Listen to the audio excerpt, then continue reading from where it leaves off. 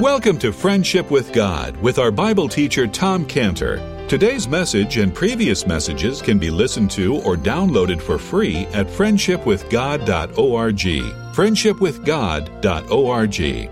You can also obtain free resources from Tom Cantor and view our online bookstore at friendshipwithgod.org or call us at 800-247-3051, 800-247-3051. Tom Cantor also has a daily devotional verse that comes out each day by email and on Facebook.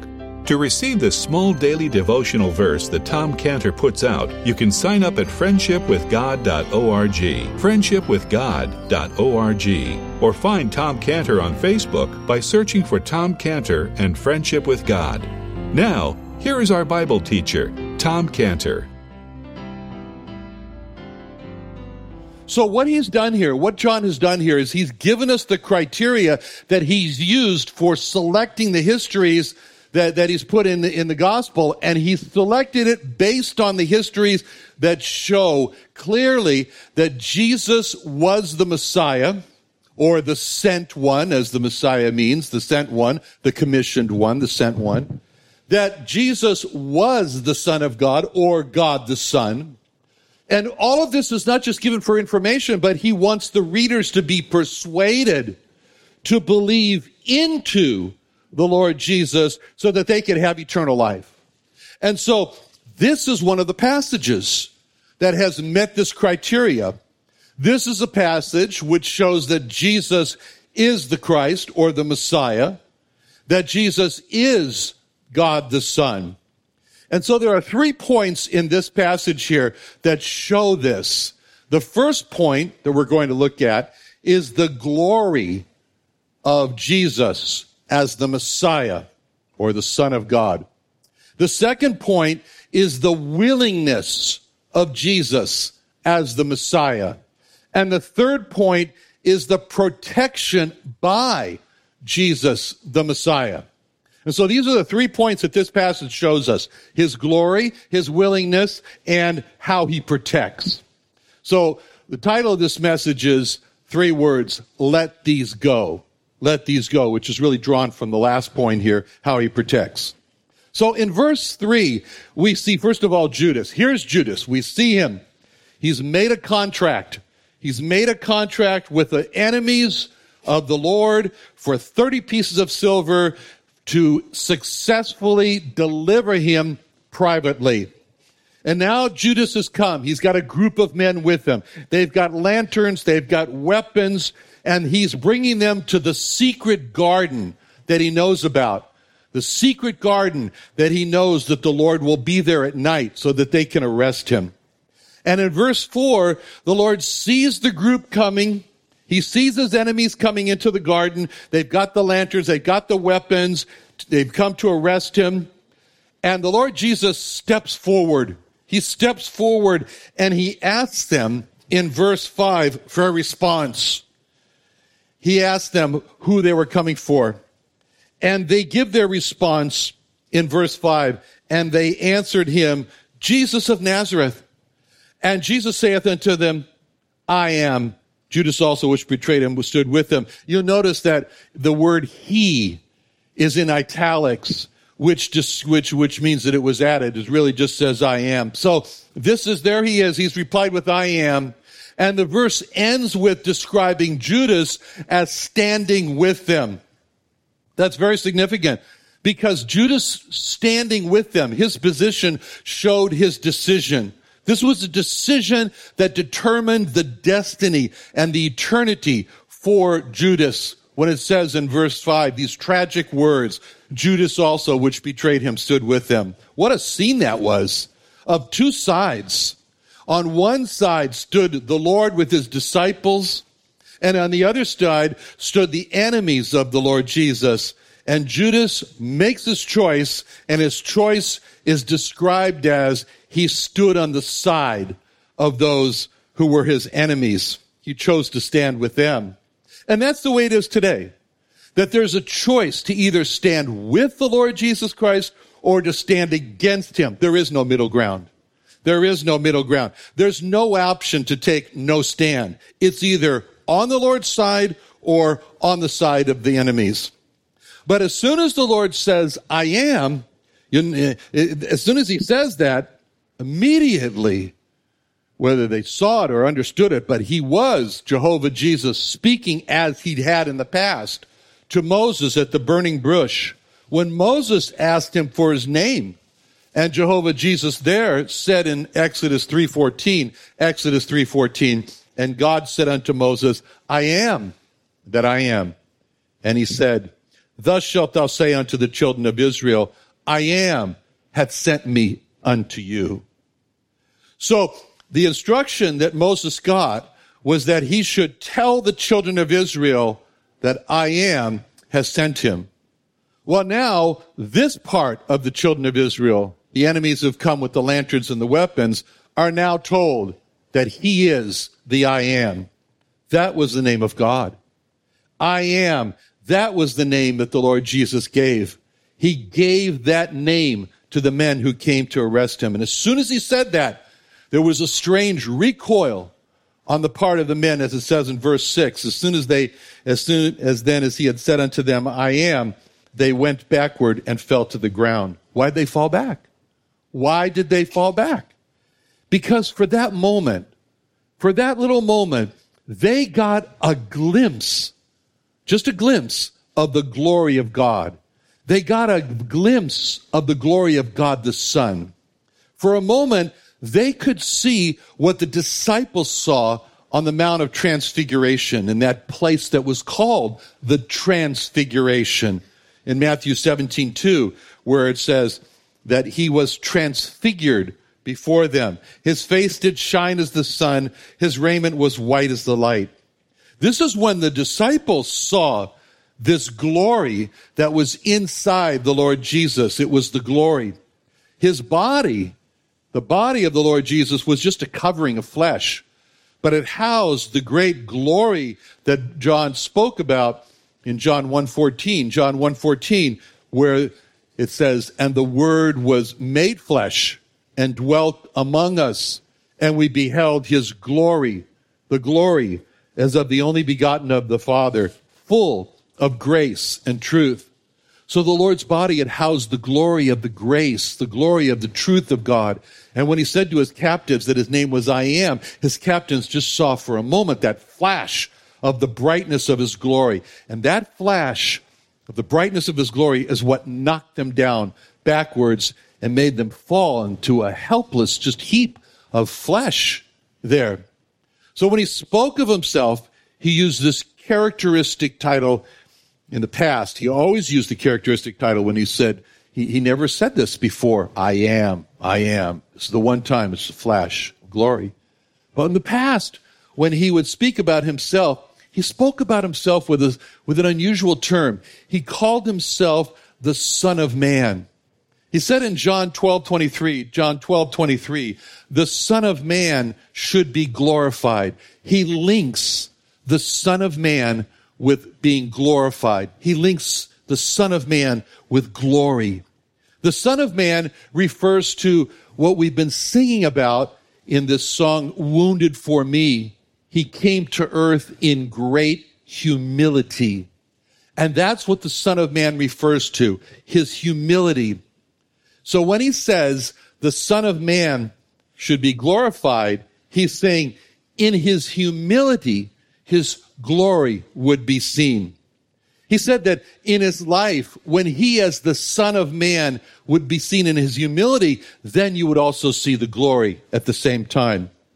In humility here at the garden, he's being arrested. And yet, with this one word, I am, his glory is seen. And the captors fall back. They fell back. Now, this is a pattern in his life, that in his humility as the Son of Man, his glory is seen. Just think about, in humility, he lies as an infant in a manger, and his glory is seen by a great multitude of angels that are announcing his birth, and by a star that's guiding men from far away to come to him. That's glory, humility in a manger, glory in the skies. In humility, he's baptized by John, and John protests and says, no. This is too low for you. This is too humble for you. You shouldn't do this. But he says, suffer it to be so now for righteousness' sake. In humility, he's being baptized by John. And what happens? The Son of Man in his humility, the glory of God as the Father speaks from heaven. This is my beloved Son. In humility, the Son of Man is weak and he's craving for water. He wants a drink of water, and he's sitting by a well. And what happens?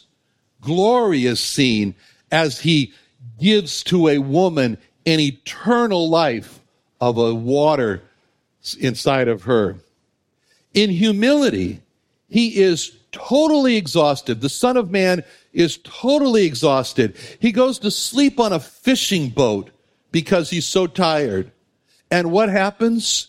Glory is seen when he wakes up and commands the storm into a state of absolute calm and stillness. In humility, the Son of Man has come to the grave of Lazarus, and he is weeping in the grave of Lazarus, the humility of the Son of Man. And what happens? Glory is seen as he calls this dead man Lazarus out of death back into life. And he said that if they believed, they would see the glory of God. In humility, he's there sweating drops of blood in the garden as he's anticipating and seeing what's going to happen to him. And he called, and again, the glory of God is seen as angels now come to minister to him. In humility, the Son of Man is being judged for capital crimes of blasphemy at the Sanhedrin. And what happens? His glory is seen as he announces to them that his coming will be to judge all men. And the greatest humility of all for the Son of Man and the greatest glory that was shown was that in humility, the Son of Man is dying on a cross in what appears to be his total defeat, and yet his glory is seen in that in his death, he achieves his greatest triumph over death itself. So here we see in this passage the glory of the Messiah. That's the first point in this unique history to the Gospel of John. Now, the next point we see in this passage is the willingness of the Messiah. We've just sung the hymn, "Thou didst leave thy throne and come to earth." Thou didst leave thy throne. That's a decision. And when he saw his enemies barge into this garden with their lanterns and their weapons, and when it says in verse 4, as we've seen before, that he knew all things, he knew that they had come to seize him. They had come to arrest him. Now, when he knew this, that they had come for this, he could have done what he had done in the past when his enemies tried to kill him, and they actually took up stones to kill him. And it says in John 8:59, then took they up stones to cast at him. But Jesus hid himself and went out of the temple, going through the midst of them, and so passed by. So at that time, he just walked by his enemies. They were trying to kill him but he hid himself and just walked right by them. After all, he had gone through walls in the history of the Gospels. He could have done that. Why did he do that at that time? He did that because they wanted to kill him, and it was not the Passover, and he was the Passover lamb. He could have just walked by his enemies in the garden. He saw that they came to arrest him, but willingly he steps forward and he says, I'm the person you're looking for. And when he did this, he in essence held out his hands and said, go ahead and bind me, arrest me. The willingness of the Lord to surrender himself is just in keeping with the Lord's life. It's what we see. His life, in his death, he was one of a continuous voluntary decisions to surrender himself for man's sin. And that's what we've been singing about. Because even at his birth, thou didst leave thy throne. In John 16:28, he said in essence those things. I came forth from the Father and am come into the world. Again, I leave the world and I go to the Father. When he said those words, I came forth from the Father and am come into the world, he was saying that his birth was not like our births, not like when we were born. We had no will to choose whether or not we're going to be born. We were just born. But he was not just born into the world. Unlike us, he willed by his own choice to be born. He left the throne and chose to be born. He willed by his own choice to come into the world from the Father. The Bible says about his birth in Hebrews 2:14, for as much then as the children are partakers of flesh and blood, he also likewise took part of the same, that through death he might destroy him that had the power of death, that is the devil.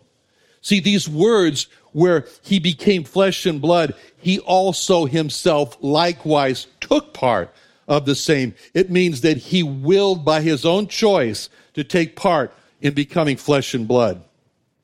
And this is a meditation for us for Christmas, and that's why it's so great that we just sang this song, Thou Didst Leave Thy Throne. It sets our hearts on a meditation that we can keep in our minds, that when we look and consider the babe in the manger, the meditation is, by his own will, he chose to be born.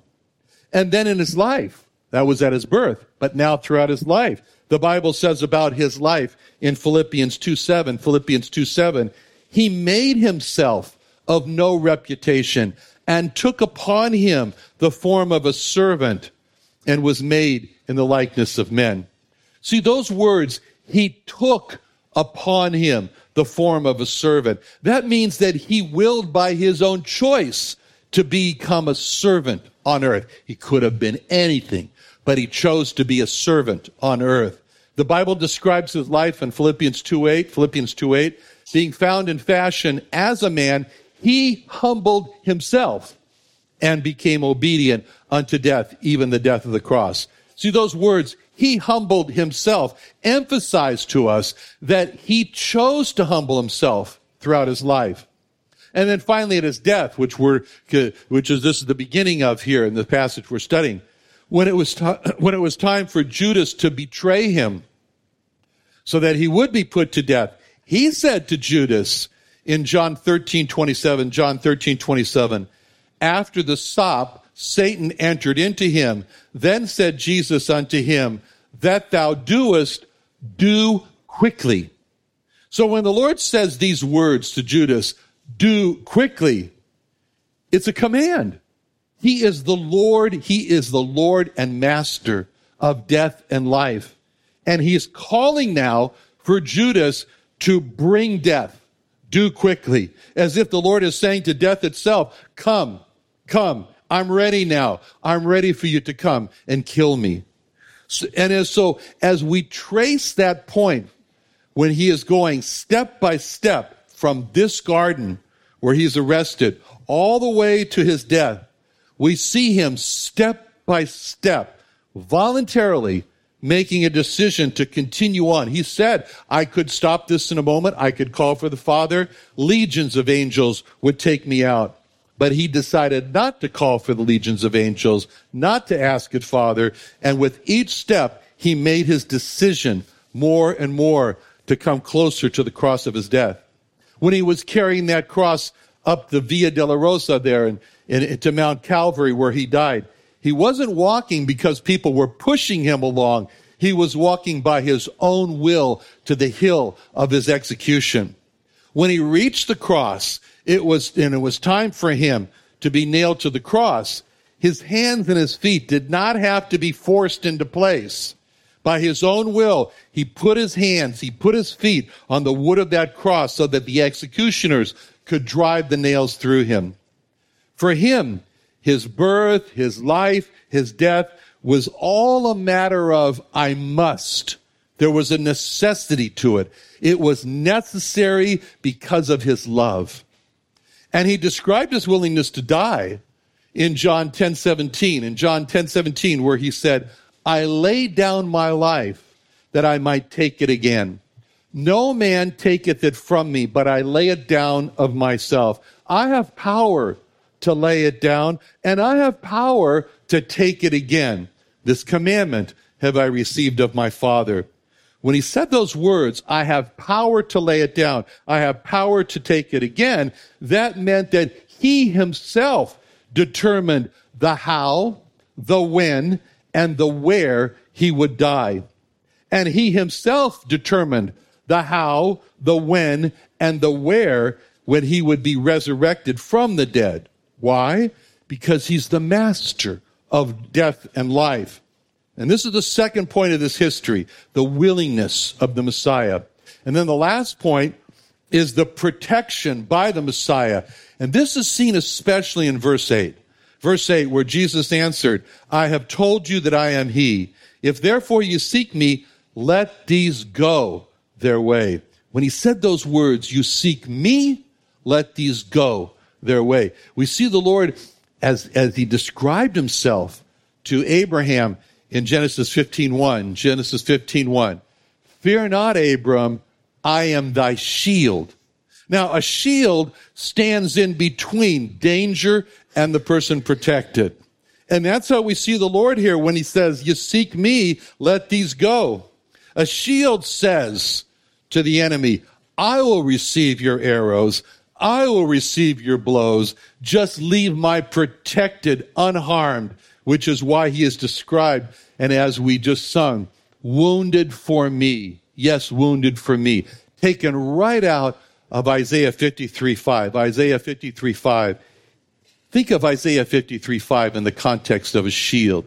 He was wounded. The shield was wounded for our transgressions. He was bruised. The shield was bruised for our iniquities. The chastisement of our peace was upon him. And with his stripes, the shield received the stripes. We are healed. In Isaiah 53:6, the Lord hath laid on him the iniquity of us all. So in this history, as we prepare for the remembering the Lord with the elements now, what we see here, unique to the Gospel of John, is the glory of the Messiah, the willingness of the Messiah, and the protection by the Messiah. Let's pray. Lord, now do prepare us, we pray, in heart and soul for the breaking of these bread and for these elements to remember, Lord, all the glory, all the willingness, and all the protection as we see and remember now in the cross. In Jesus' name, amen.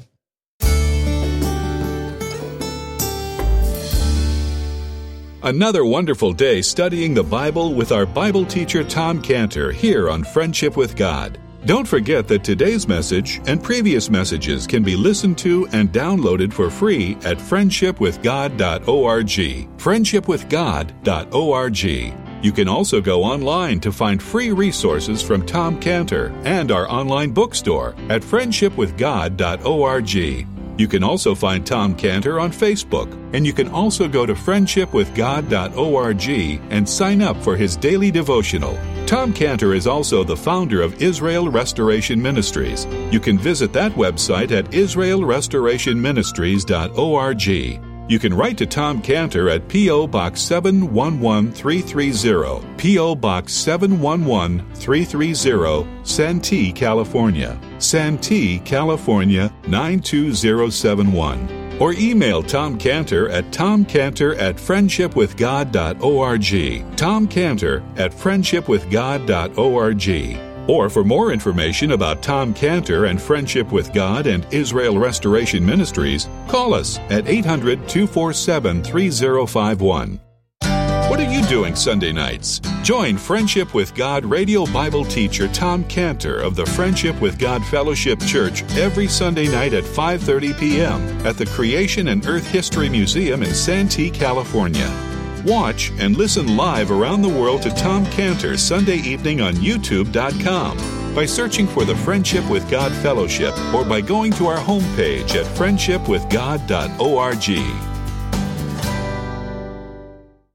Do you have fatigue or trouble getting out of bed or just getting through the day? Are you so tired you can't focus? Do you feel like your life is drained away? Do you have fibromyalgia, headaches? I have good news for you. Our doctors at Scantibodies Imaging and Therapy can give you cellular ozone therapy. Why not get your energy back now by calling us at 1-888-529-9016 or visit us at treatmyfatigue.com.